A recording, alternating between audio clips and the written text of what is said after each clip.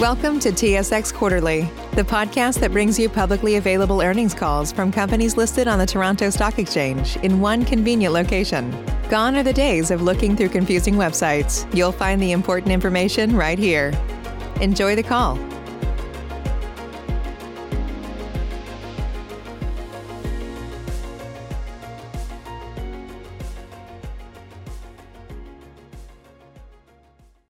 Good morning. My name is Sylvie and I will be your conference operator today.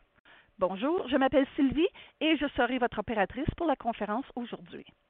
I would now like to introduce Mr. Jean-Marc Ayas, Manager Investor Relations at Alimentation Couche-Tard. Je vais maintenant donner la parole à Monsieur Jean-Marc Ayas, gestionnaire relations investisseurs d'Alimentation Couche-Tard. Merci Sylvie. Bonjour, j'aimerais d'abord vous souhaiter la bienvenue à la téléconférence qui porte sur la diffusion des résultats financiers du troisième trimestre de l'exercice 2021 d'Alimentation Couche-Tard. Toutes les lignes seront placées en mode discrétion afin d'éviter tout bruit inutile. À la suite de la présentation, nous répondrons aux questions qui nous ont été soumises à l'avance par les analystes. Nous souhaitons vous rappeler que cette web émission sera disponible sur notre site web pour une période de 90 jours. Également, prenez note que certains des sujets discutés au cours de cette web émission pourraient consister en des déclarations prospectives qui sont fournies par la société avec les avertissements habituels. Ces avertissements au risque ainsi que ces incertitudes sont décrits dans nos rapports financiers. Il est donc possible que nos résultats futurs puissent différer des informations discutées aujourd'hui. Les résultats financiers seront présentés par M. Brian Hanish, président et chef de la direction, et M. Claude Tessier, chef de la direction financière. Good morning. I would like to welcome everyone to this web conference presenting Alimentation Couche-Tard's financial results for its third quarter fiscal year 2021. All lines will be kept on mute to prevent any background noise. After the presentation, we will answer questions that were forwarded to us beforehand by analysts. We would like to remind everyone that this webcast presentation will be available on our website for a 90-day period. Also, please remember that some of the issues discussed during this webcast might be forward-looking statements which are provided by the corporation with its usual caveats. These caveats or risks and uncertainties are outlined in our financial reporting. Therefore, our future results could differ from the information discussed today. Our financial results will be presented by Mr. Brian Hanish, President and Chief Executive Officer, and Mr. Claude Tessier, Chief Financial Officer. Brian, you may begin your conference. Thank you, Jean-Marc, and good morning, everyone. Thank you for joining us for this presentation of our third quarter 2021 results. 1 year after the start of the COVID-19 pandemic, I'm pleased to report that across our global network, we continue to have solid results. Our customers continue to utilize the convenience and proximity of our channel for their everyday needs, with overall basket size remaining strong. In our fuel business, we achieved healthy margins despite a persistent increase in product costs throughout the quarter. Fuel volumes, like traffic, were highly variable, with areas of renewed lockdown during the quarter, particularly in the urban areas. Those areas showed very soft demand, while other areas strengthened. In our strategic ambitions, we made noticeable strides as we evolve our model to become a more innovative and differentiated retailer. This included development of our fresh food program as we prepare for the second wave of implementation, as well as advancements in our innovation journey with the opening of our first frictionless store and the expansion of our data-driven localized pricing initiatives and mobility journey. During the quarter, we closed on the acquisition of our Circle K Hong Kong, and I'm excited by the collaboration with our new talented team members and the potential for growing together in Asia. We also had further discussions concerning operational partnerships with Carrefour, which we announced in January. Here we're looking at areas of cooperation including fuel, merchandise purchasing, private label development, data analytics, and improving the customer journey through innovation. I'm pleased with the preliminary discussions and how a possible collaboration with Carrefour has the potential to create value for both companies. Before I move to our results, I want to add some thoughts on the catastrophic storm that recently shut down the state of Texas after the end of the quarter. With millions without power and water, I'm proud to say that our Texas team worked day and night to keep our stores open so we can provide essentials to our customers. At one point, we had over 50% of our stores closed, but we were back in full operation within days. I've heard many stories of team members who went above and beyond the call of duty to help our customers and our communities. I'm now going to turn to the results for the second quarter.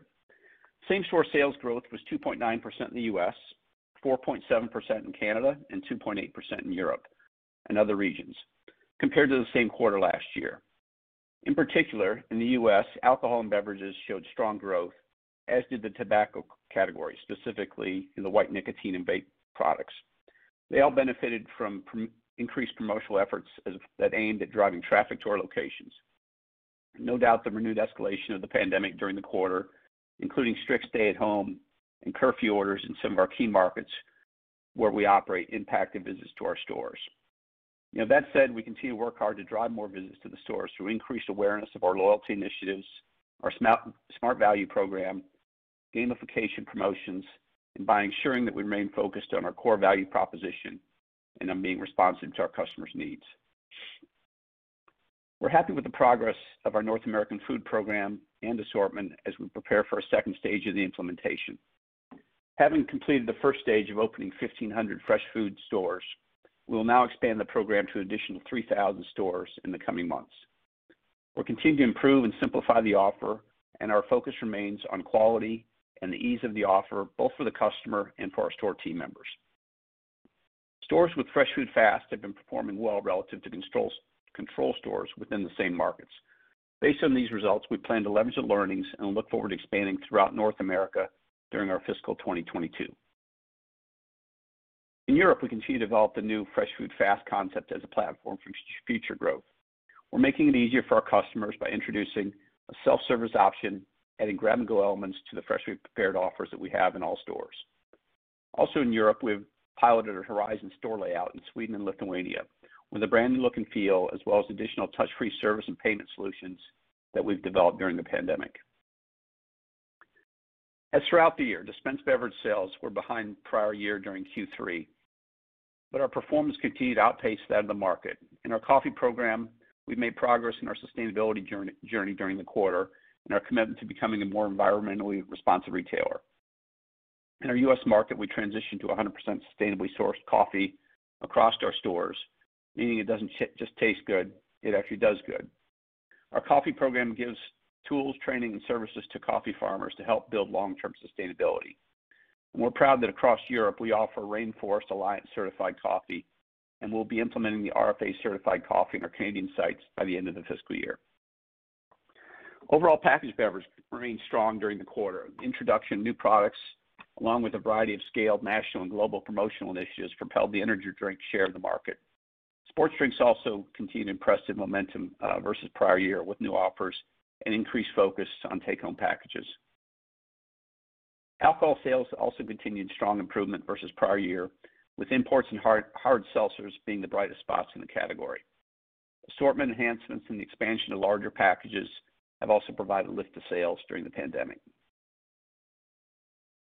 During the quarter, we expanded our Q-Line program to initial 600 stores, creating a clear path to purchase and the ability to place high-impulse items in front of the customers immediately before checkout.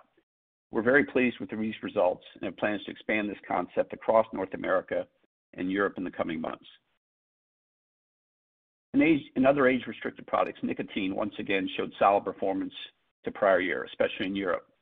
Other tobacco products continued sales growth due to expanded selection of modern white and vapor products in line with changing consumer trends, while promotional activities in the cigarette category were also a noticeable traffic driver for the quarter.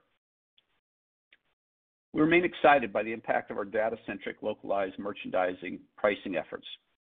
At this point, about 60% of our network is now live with new pricing capabilities, and we're seeing results that meet or exceed internal projections. As a result, we're looking at a rollout plan to the remainder of the company in the upcoming fiscal year. We're also piloting the use of store-specific data to enhance product assortment and promotional activity. We continue to believe there's a very large prize to optimize locally assortment and promotion along with pricing. Moving to our fuel business, same-store fuel volume growth during the quarter remained negative due to the impact of the worsening pandemic on miles driven in many areas as they were impacted by significant lockdowns, again, particularly in our larger metropolitan markets. For the quarter, our same-store fuel volumes decreased 15.7% in the U.S., 10.3% in Europe, and 19.9% in Canada compared to last year. Despite these declines and the increasing product costs during the quarter, we continue to realize healthy fuel margins across the network benefiting from irrational dynamics in many regions as well as solid execution at retail. During the quarter, we converted more locations to our Circle K fuel brand, bringing the total now to over 2,700 sites in North America, and results continue to be encouraging. It's exceeding our projections. In over 850 sites, we're currently piloting various strategies to build Circle K fuel brand awareness and grow premium sales, and we're pleased with the initial results of these pilots as we invest in the Circle K brand. In addition to growing the Circle K brand, we continue to further our capabilities in fuel procurement and transportation. We've now fully launched a trading operation out of Houston, Texas, and are rapidly growing our proprietary fleet to maximize sourcing flexibility. We have a newly formed partnership with Love's supply and trading arm, Musket, that creates a very unique entity in the industry with tremendous scale both on gasoline and diesel that we believe will continue to improve our competitiveness and margins over time. In the fall, we opened Circle K Logistics in Riga, which is a centralized 24/7 operations and call center responsible for much of the network fuel-related logistics. It plans all of our in-house truck fleet for North America and terminal operations for our terminals in Europe. This has improved our operational performance and obviously reduced our operational costs with great talent and a lower cost in Riga. Over the quarter, we also saw much attention to the advancements in mobility, including GM's clever Super Bowl campaign to challenge Norway, the world leader in EV developments. We seized that opportunity to show our pride in our Norway lab, which has made us a leading EV charger in that country. We've also expanded our home and workplace solutions to 4,500 charging points in Norway. In North America, we continue preparations for Circle K and partner charging at our sites in key markets this year, beginning in Quebec and California. This quarter, we advanced our innovation journey with the opening of our first frictionless store, Couche-Tard Connect, on the McGill campus. This store is a unique retail laboratory in partnership with McGill University in Montreal. It opened in January on the McGill campus and is receiving very positive feedback from our customers. We're impressed by the technology and how we're delivering a fully frictionless experience in a timely manner and with great accuracy. Store team members have been outstanding ambassadors and playing a key role in the success of the location. This store not only helps us on the technology and research front, but also supports our sustainability efforts in many ways. It will clearly provide important insights and information as we expand our frictionless capabilities. We will be piloting many technologies in the coming months, both inside the store and in the forecourt, and feel we can differentiate our offer and truly make the shopping experience of Circle K easy in the future. I also want to mention our efforts to expand our network through new store builds. We continue to believe this is a great investment, and we're investing in this organic growth lever and plan to ramp up further our capacity, considering it a solid return on investment. This goes hand in hand with our network optimization initiatives to upgrade the size and scale of our locations, allowing for the best utilization of our food programs, improved store layouts, and also identifying stores that no longer fit our strategic objectives and being proactive at getting them out. So with that, I'm going to pause here and let Claude take you through more of the second quarter financial results. Claude? Thank you, Brian. Ladies and gentlemen, good morning. For the third quarter of fiscal 2021, we are happy to report net earnings attributable to shareholders of the corporation of $607.5 million, or 55 cents per share on a diluted basis. Excluding certain items for both comparable periods, adjusted net earnings for the third quarter of fiscal 2021 were approximately $622 million, or 56 cents per share on a diluted basis, compared with 52 cents per share for the third quarter of fiscal 2020, which represents an increase of 7.7%.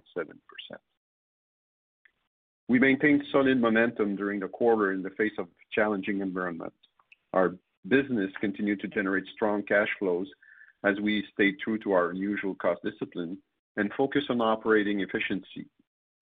We also returned further cash to our shareholders by way of higher dividend payments year over year, as well as our share repurchase program, through which we have opportunistically bought back nearly 16 million of our Class B shares for more than $513 million during the third quarter, and a further 12.4 million shares from the end of the quarter until March 12th for a total spend of nearly $900 million since renewing the program last November.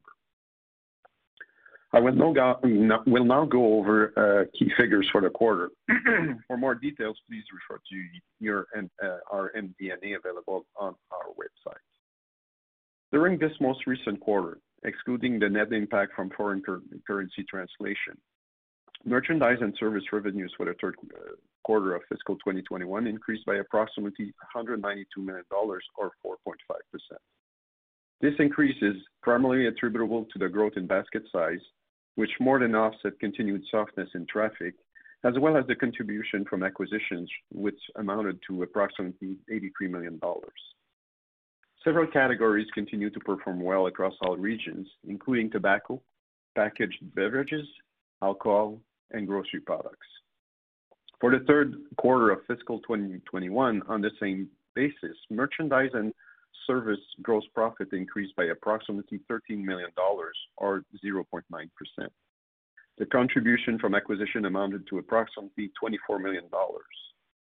Our gross margin decreased by 1% in the United States to 33% and by 0.7% in Canada to 32.2%, mainly due to various COVID-related impacts, such as shifts toward larger package size within the tobacco and beverage categories, a provision for bringing personal protective equipment products to the lower of their cost and net realizable value, promotional activities to drive traffic to our store, as well as a lower margin on prepared food given volatile traffic patterns.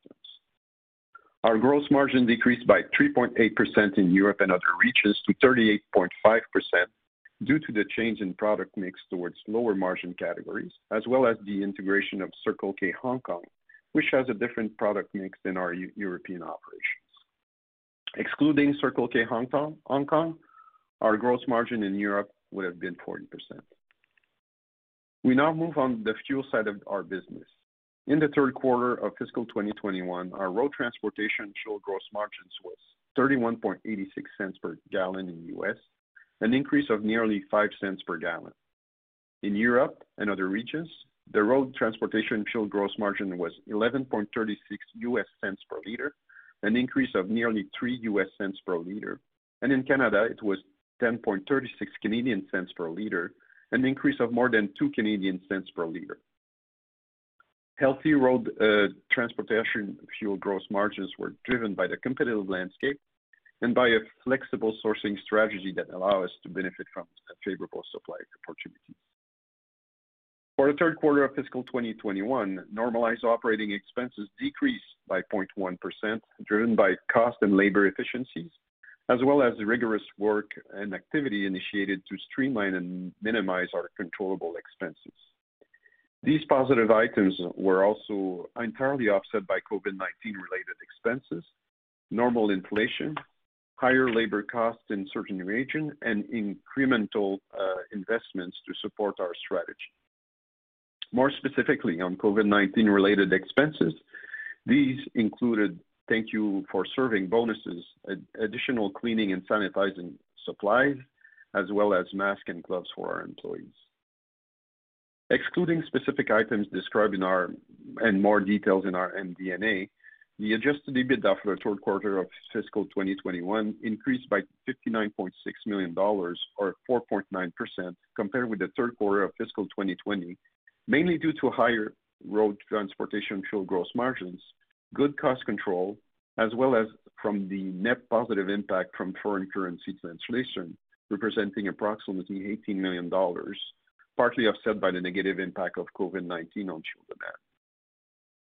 Also excluding specific items, the adjusted income tax rate for the third quarter of fiscal 2021 was 17.6%, compared with 19.6% for the third quarter of fiscal 2020. The decrease for the third quarter is mainly stemming from the impact of different mix in our earnings across the various jurisdictions in which we operate. As at the January 31st, 2021, our return on equity remained strong at 24.6%, and our return on capital employed stood at 16.4%.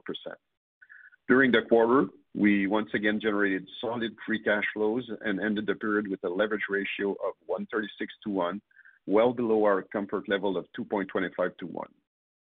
As of January 31st, 2021, we have ample balance sheet flexibility with $2.7 billion in cash and an additional $2.5 billion available to our revolving credit facility.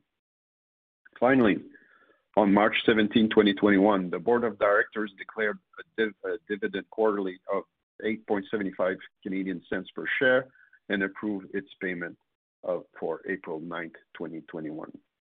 To close, I would like to highlight the work our teams have accomplished throughout the last year, ensuring that we emerge from the pandemic in a strong financial position and ready to accelerate capital deployments toward our strategic initiatives, while always remaining focused on driving value creation for our employees, customers, and shareholders. With that, I thank you all for your attention. I turn the call back to you, Brian. Thank you, Claude. I want to reaffirm that despite COVID, we remain laser focused on our strategy, and I'm pleased with the progress we've made while navigating the pandemic. A lot of work over the last 2 years across our customer offer are starting to come alive in our stores. In closing, I'd like to talk about what we're doing as a company in terms of the COVID-19 vaccinations. We've made it clear to our team members that we believe in the promise of the vaccine and help to move our communities and our businesses to the other side of this pandemic. While the availability and administration of vaccines differs substantially across our network, we're working hard to make it easy for all of our team members to get vaccinated, and we're prioritizing our frontline essential workers. We're strongly encouraging vaccinations, incentivizing where appropriate, and providing information on how they can be attained in each market at no cost to our employees. None of us want to lose another family member, friend, or colleague to this virus. We've also had frequent reminders across business to not let our COVID guard down by wearing masks, continuing to wash hands, and maintain social distancing. I'm optimistic that we're seeing a light at the end of the tunnel and that our lives and operations will return to a new normal in the coming months. We're staying committed to our long-term strategy and evolving retail model. As Claude said, our balance sheet is very healthy, putting us in a strong position for future opportunities as they may arise. And finally, and most importantly, on the 1-year anniversary of the pandemic, I want to thank all of our team members, especially those in our stores, for their incredible resilience during these challenging times and for their continued commitment to the business and to making our customers' lives a little easier every day. Now we'll answer questions that we've received from analysts. BetMGM has an unreal deal for sports fans in Virginia. Turn $5 into $150 instantly when you place your first wager at BetMGM. Simply download the BetMGM app and sign up using code Champion150. Then, place a $5 wager on any sport. You'll receive $150 in bonus bets, regardless of your wager's outcome. And if you think the fun stops there, the king of sportsbooks has plenty of surprises in store. Check out daily promotions, same-game parlays, live bets, and so much more. Download the app in Virginia today and get $150 in bonus bets instantly from your first wager. Only at BetMGM. BetMGM and GameSense remind you to play responsibly. See BetMGM.com for terms. 21 plus only. Virginia only. New customer offer. Subject to eligibility requirements. Rewards are non-withdrawable bonus bets that expire in 7 days. Please gamble responsibly. Gambling problem? Call 1-800-GAMBLER. Promotional offer not available in Washington, D.C. Thank you, Brian. The first question comes from Graham Kreindler at 8 Capital. How does Couche-Tard view its ability to generate customer loyalty and stickiness as reopenings begin? Does the trend of basket consolidation appear to be durable? How has the merchandise mix changed in the states that have begun to open up to reflect changes in consumer preferences? As I just said, during the pandemic, we've taken a long-term view and remained laser focused on our strategy. And the core of that strategy is really a multi-pronged approach to creating loyalty. That includes the customer journey. It includes, and we're piloting several initiatives both at the forecourt, as I said, at the store, that we think can significantly change the shopping experience. We want to ensure that we've got the right pricing, the right assortment, and the right promotional activities on a very, very localized basis using big data. We want to make sure we've got the right value propositions. Examples would include our Smart Value program, our Lift tool, our AI Fuel pricing tool. We want to keep our customers engaged with us. So gamified promotions is a great example of us doing that to drive traffic. We're working on innovative ways to train our staff to ensure that they're able to provide high quality and consistent customer service. We've rolled out during the pandemic a food offer that we believe is resonating with our customers, and we're investing in our fuel brand. So with regard to what we're seeing in reopenings, I believe it's a bit early to draw conclusions, but certainly alcohol, as Claude mentioned, and beverages continue to be strong. And as traffic improves, particularly the morning day part, we're seeing slow improvement in our key food and dispensed beverage categories.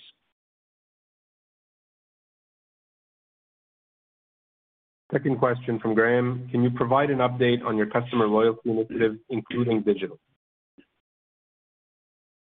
Yeah, I'd be happy to touch on that. A lot of activity in the space, some of it just very foundational about how the brand appears and is communicated online.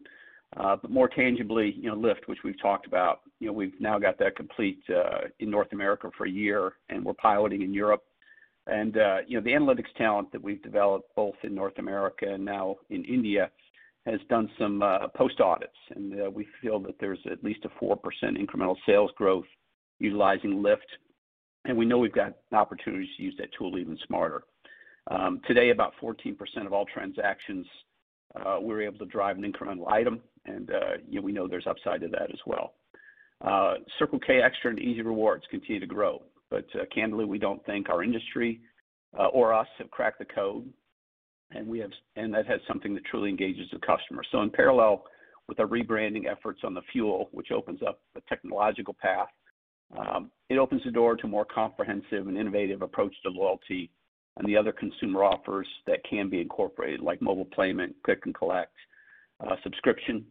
So the focus of the new program that we're developing in parallel with the rebranding efforts is really going to focus on ease, connection, and value versus a traditional club earn and burn approach. We plan to have pilots up in the next few months, and followed by a rollout, assuming we get the customer response we expect. So again, a lot of activity in the digital space. The next question comes from John Royal at JP Morgan Securities. Same-store fuel gallons in Canada had a significant acceleration in the pace of decline from Q2. Is there anything you can call out as a particular source of weakness, and how did that decline progress through the quarter and into the February-March period? Yeah, first and foremost, I think we've done a good job at retail, providing a consistent value and price position to customers. Canada was a challenging environment in Q3 because of tightening restrictions around the pandemic. Our two main markets, Toronto and Montreal, where we have high concentration of sites, both put in place tougher measures, which dramatically restricted travel and thus kilometers driven. In Quebec, we had stay-at-home orders in place in October and November, where all non-essential stores were closed for periods during that time. And then after that, we had a curfew put in place starting at 8 p.m. In Ontario, while there was no curfew, we had closures of businesses and entertainment that impacted travel. And that progression did worsen through the quarter, improving slightly quarter to date from the exit rate, but remains very challenged. The other piece, I think, that's just a reality, Canada has lagged in vaccinations. The good news is it's ramping up rapidly now, and we expect the trends of both our traffic and our fuel volume to follow those as the society reopens. Second question from John Royal. You're executing on your share buyback quickly relative to the full year on the authorization. Did we read this as opportunistic given the move to price, or do we expect a relatively ratable pace going forward and perhaps an early completion on the authorization? So thank you, John, for your question. Last November, when we put the buyback in place, we said that we would act on it on an opportunistic basis. We continue to have a strong cash flow generation. Our leverage is low, and that creates the setup to act on drop in share prices. So we got more aggressive with the recent pullback on our share price despite the strong earnings. The opportunity presented itself. Furthermore, also we believe in our strategy and the execution of it by our team. We also see value in our stock right now. And nonetheless, we are still very active on the acquisition front, but as you know, we have not been successful in finding the right match at the right price. So finally, we see today our valuation as a very solid way for us to return value to our shareholders. I cannot speak to the completion of the authorization, but we already spent close to $900 million from the renewal date of November to March 12th. So we are almost there already. So confident that we're going to finalize it. The next question comes from Patricia Baker at Scotiabank. Have there been any further discussions with Carrefour around partnering on a number of initiatives to drive value for both parties? If so, have you made any decisions on where you might start and when? Yeah, Patricia, I'd say the project is very active. We've got teams formed. There's 5 or 6 areas that we think have meaningful opportunities, but just to stay focused, we challenge the teams to really start with 3. That being around fuel, both procurement and operations, merchandising, procurement, and private label. We don't have outcomes yet, and I think I anticipate it's going to be several months or more before we see definitive opportunities. But I'm optimistic, given the scale of both organizations in these key areas, that we can add value to each other.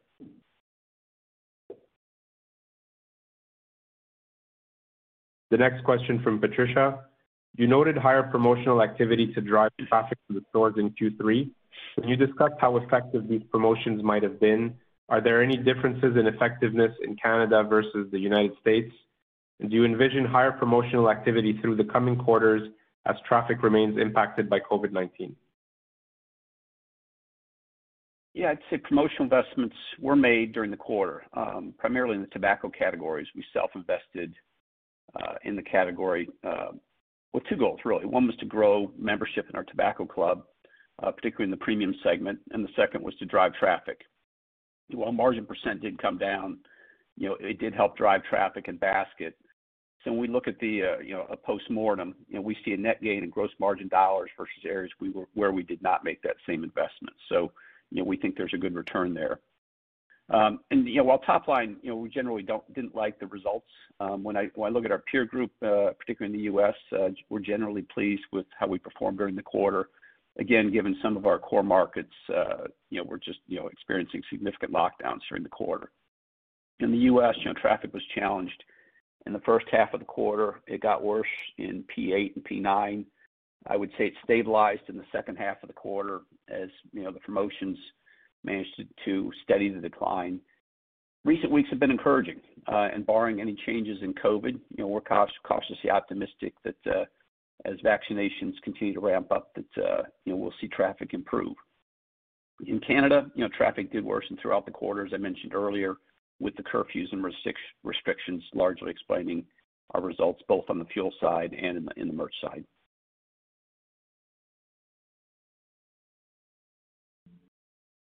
The next question comes from Derek Delay at Canaccord Genuity. Can you comment on the drivers of the merchandise same-store sales? Are alcohol and consumer goods still the key drivers? Yeah, I'd say in general, merch sales were strong in the alcohol category. I think we're still seeing bars and large social gatherings impaired. So, I think our channel continues to play a role in meeting demands, and larger packages have certainly been a part of that. Packaged beverage has also been strong. Alternative nicotine, including white nicotine, has shown really tremendous growth. While cigarettes were weak for the quarter and actually held back same-store sales, but we injected some deflation as we invested in price in the quarter. But we're pleased with the underlying unit performance. And then in the other merch, really, candy, salty, and snacks continue to perform well as people really, I think, still consolidated shopping trips, and we saw a strong basket. Food is obviously the weak spot across the board due to trips. We just need to see society open, and particularly that morning commute is just so important to us. And in terms of geographies, we think that we saw trends very similar in the U.S. and Canada and Europe during the quarter, with Europe having a bit stronger performance in food, being down just a couple %, and that's really a testament to our strong B2B business, which has really shown a lot of resilience during the pandemic. The next question comes from Michael Van Elst at TD Securities. While still far better than same-store volumes, merchandise same-store sales in all geographies slowed from the past few quarters and have basically returned to more normal levels. Can you describe the changes you're seeing in consumer behavior in terms of traffic, basket size, and category mix as compared to the past 2 quarters that explain the slowing trend? Where are the fresh food sales today as compared to pre-COVID levels? And have you seen a substantial pickup from the rollout of the holiday food program across North America? I'd say, Michael, in the U.S., while highly variable, overall traffic was flat compared to Q2, and we did see a slight decline in basket that largely explains the difference quarter over quarter. In Canada, as we mentioned several times now, traffic was challenged because of curfews. Basket was flat, so a little different dynamic there. In Europe, traffic has strengthened actually during the quarter. But we did have a second wave, particularly Ireland, which was locked down very tight, that made it difficult to compare versus Q2. And basket continued to be strong in Europe.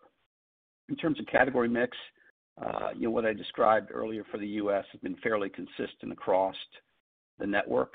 In the U.S., prepared food, as I mentioned, has been the primary challenge, off double digits and linked strongly to traffic.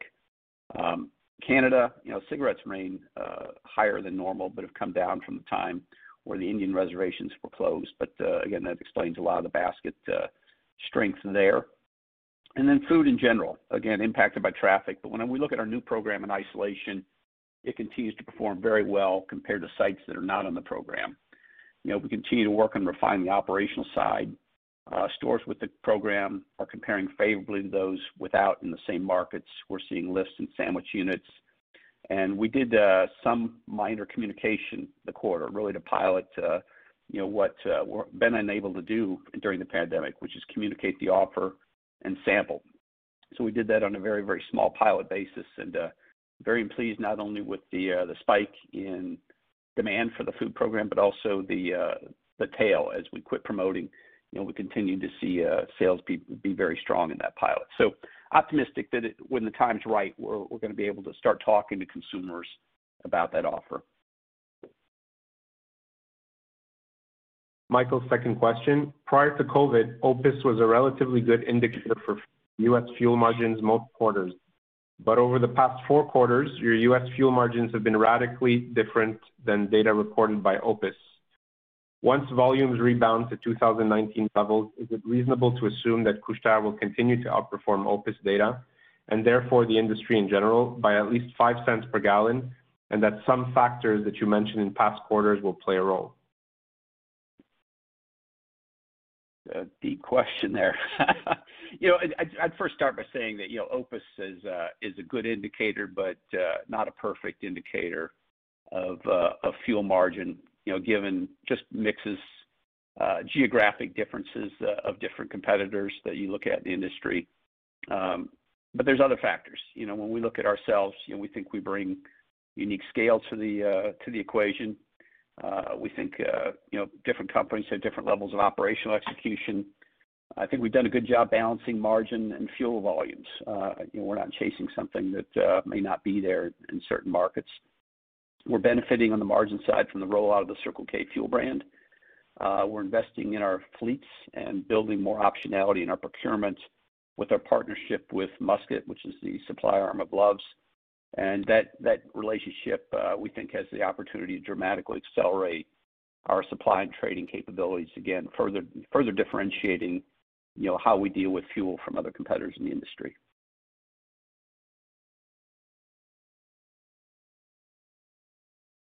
The next question comes from Mark Petrie at CIBC World Markets. With regards to M&A, can you help us understand your criteria with regards to deal structure? Is a minority interest something you would be interested in? What steps can you take to achieve meaningful value creation or synergy realization without integration and control? Yeah, Mark, we've always had a controlling interest in our main acquisitions. And that, to your point, primarily to ensure we can drive results. I think it's a core skill set of Couche-Tard over the years. We did recently make a minority investment in Fire and Flour. We now own 19.9% of that company, and there is a path to control. But That said, we would be open to minority interest, but it would really be a case where we'd really be comfortable that we're aligned with the partner, their capabilities, and their vision for the business. And then secondly, and equally important, it'd be a business opportunity that we'd really have to love and believe delivers significant shareholder value.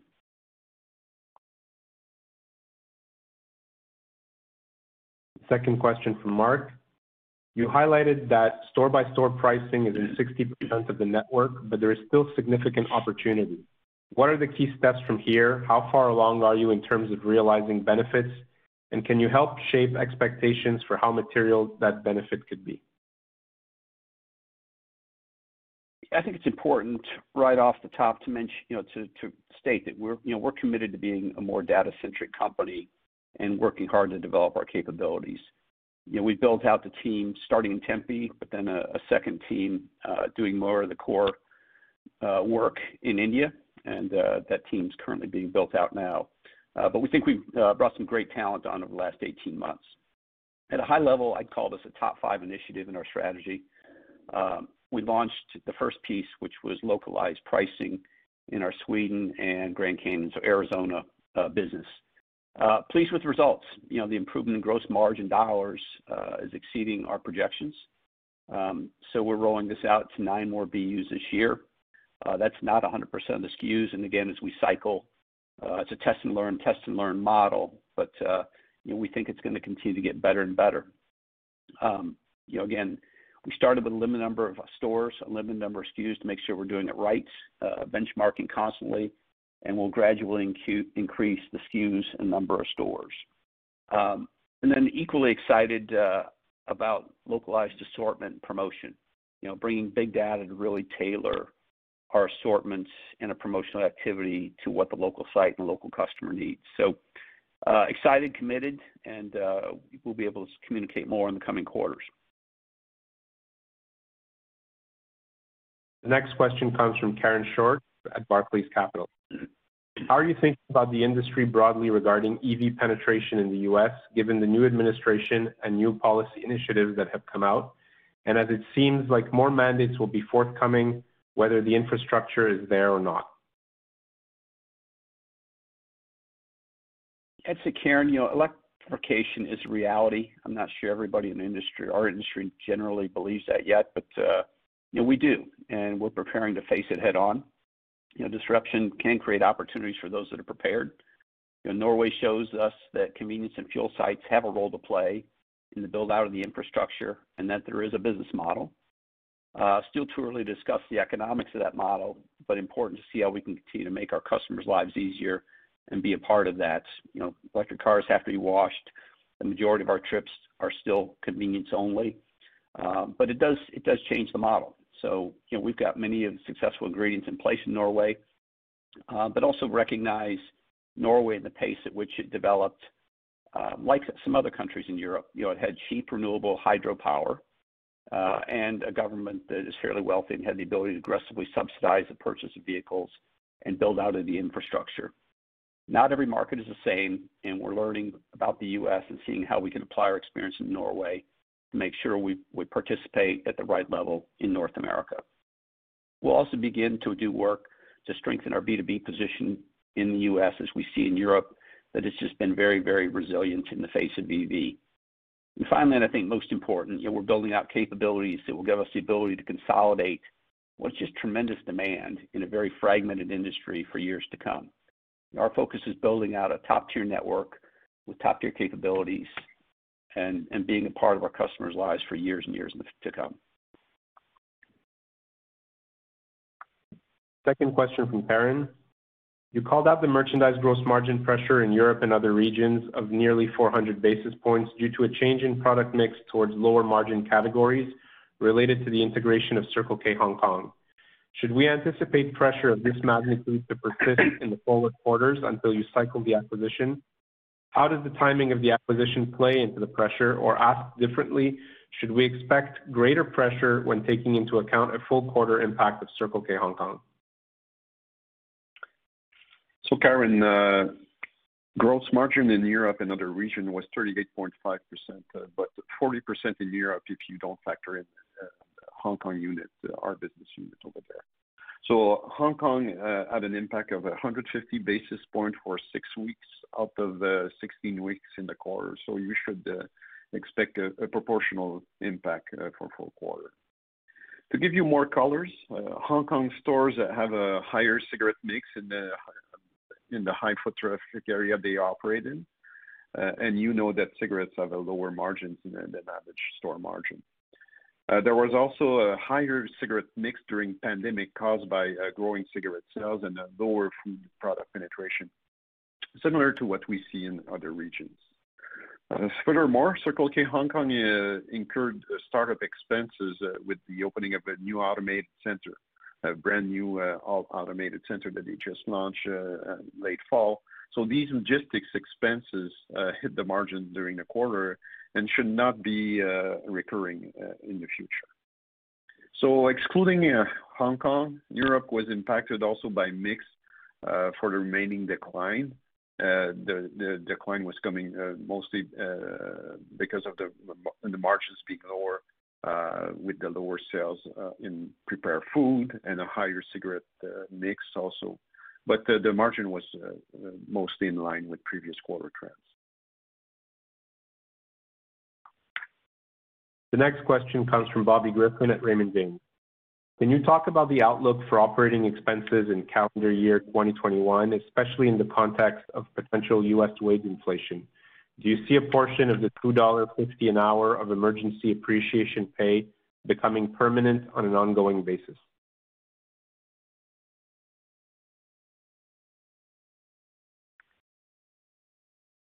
Well, as you know, we are not giving any outlooks, but clearly, if the minimum wage were to rise, it would impact also all the other retailers. We have the necessary scale and resources to invest in our business and drive productivity, and we have in place a broad program of cost optimization that's driving significant cost reduction throughout the business. This program helps offset higher cost inflation generated in the business. It also focuses on the store to reduce as much as possible any administrative burden on the stores.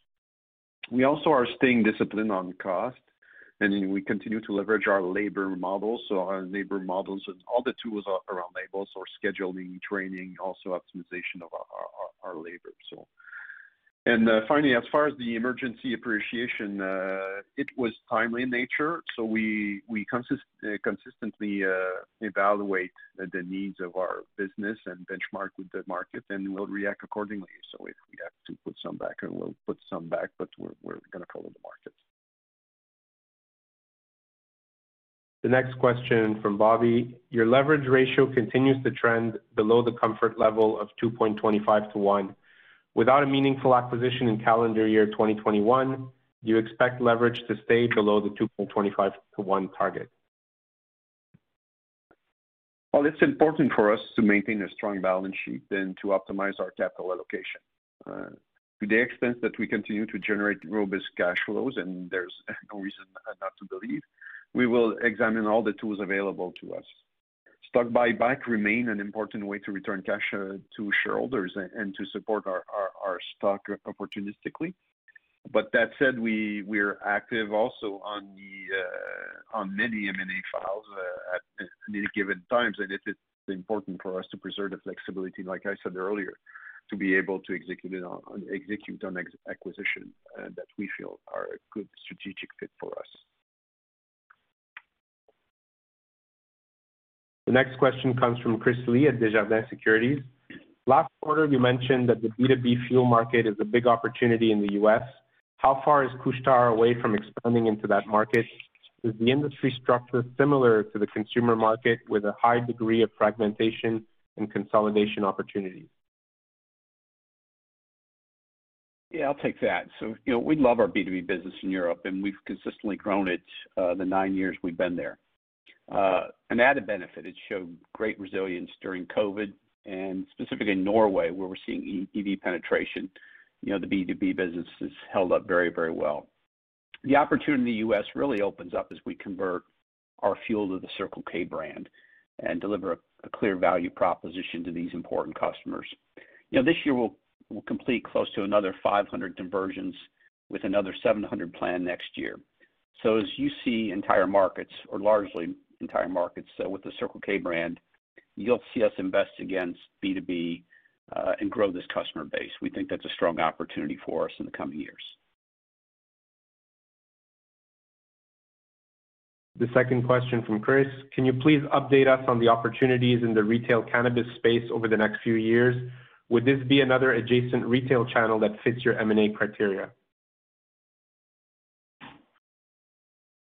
Yeah, I'd say this is certainly an interesting adjacent channel, as we've got great expertise in the retailing of age-restricted products, alcohol and tobacco being the two obvious ones.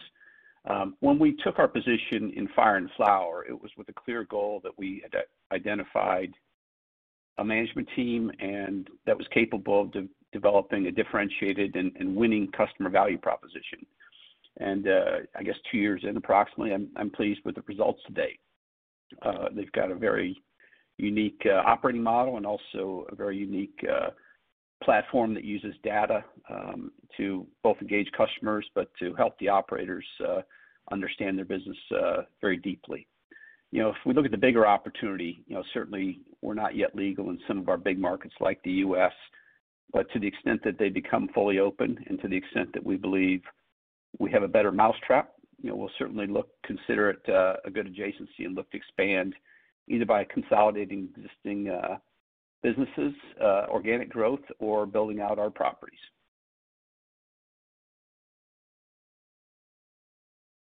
The next question comes from Irene Nattel at RBC Capital Markets. Recognizing its early days, what are you seeing with Circle K Hong Kong, and maybe some insights into elements of their business model that could have an impact on the rest of the network? As we said when we acquired that business, Irene, we see it as a great platform to be in the conversation and grow in Asia. We entered the U.S. with a 200-store acquisition 21 years ago, I guess, and that gave us the ability to grow multiple times over the next 2 decades. We now have some of the same recipe in place. We've got a management team that's got a strong track record and a solid reputation in the region. We've got credibility, whereas we didn't before, to approach potential targets, and we've got some conversations in different countries underway at this time. In terms of what it does for us on top of that, we know that convenience only is an area that that we will invest in, and their capabilities in small formats, high urban traffic footprints, inch-to-inch merchandising, and literally inch-to-inch merchandising, if you've been to Hong Kong, all are applicable. They've got some advanced DC capabilities, with a highly automated facility that enables them to have daily inventory deliveries, which are necessary for these small formats. And then I think they've got one of the best omni-channel loyalty programs out there in the industry today, and certainly that's going to play a role in helping us develop the program that I mentioned earlier.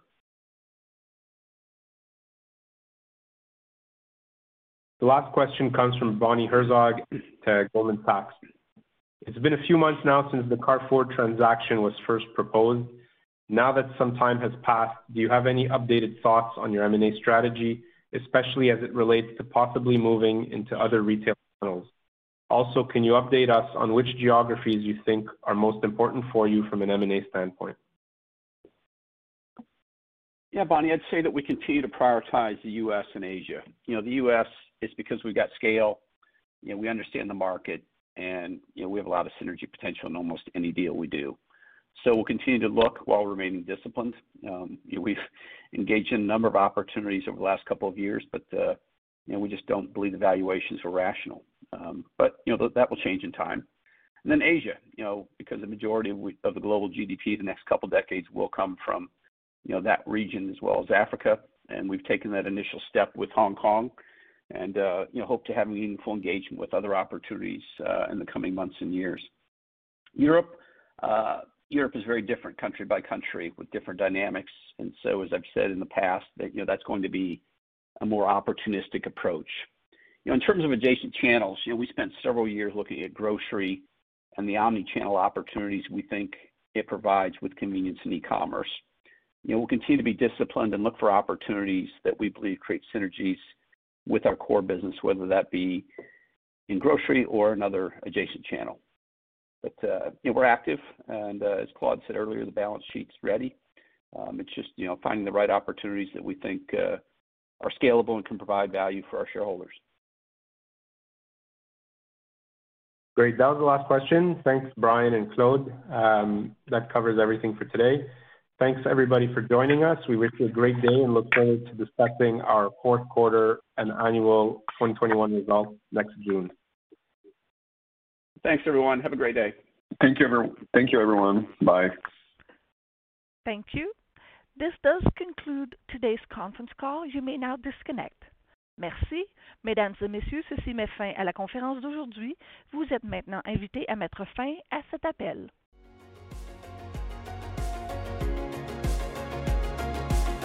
Thank you for listening to TSX Quarterly. If you enjoyed the cast, remember to leave a good rating. And remember, for any additional inquiries, please consult the company's investor relations section on their website. See you next time.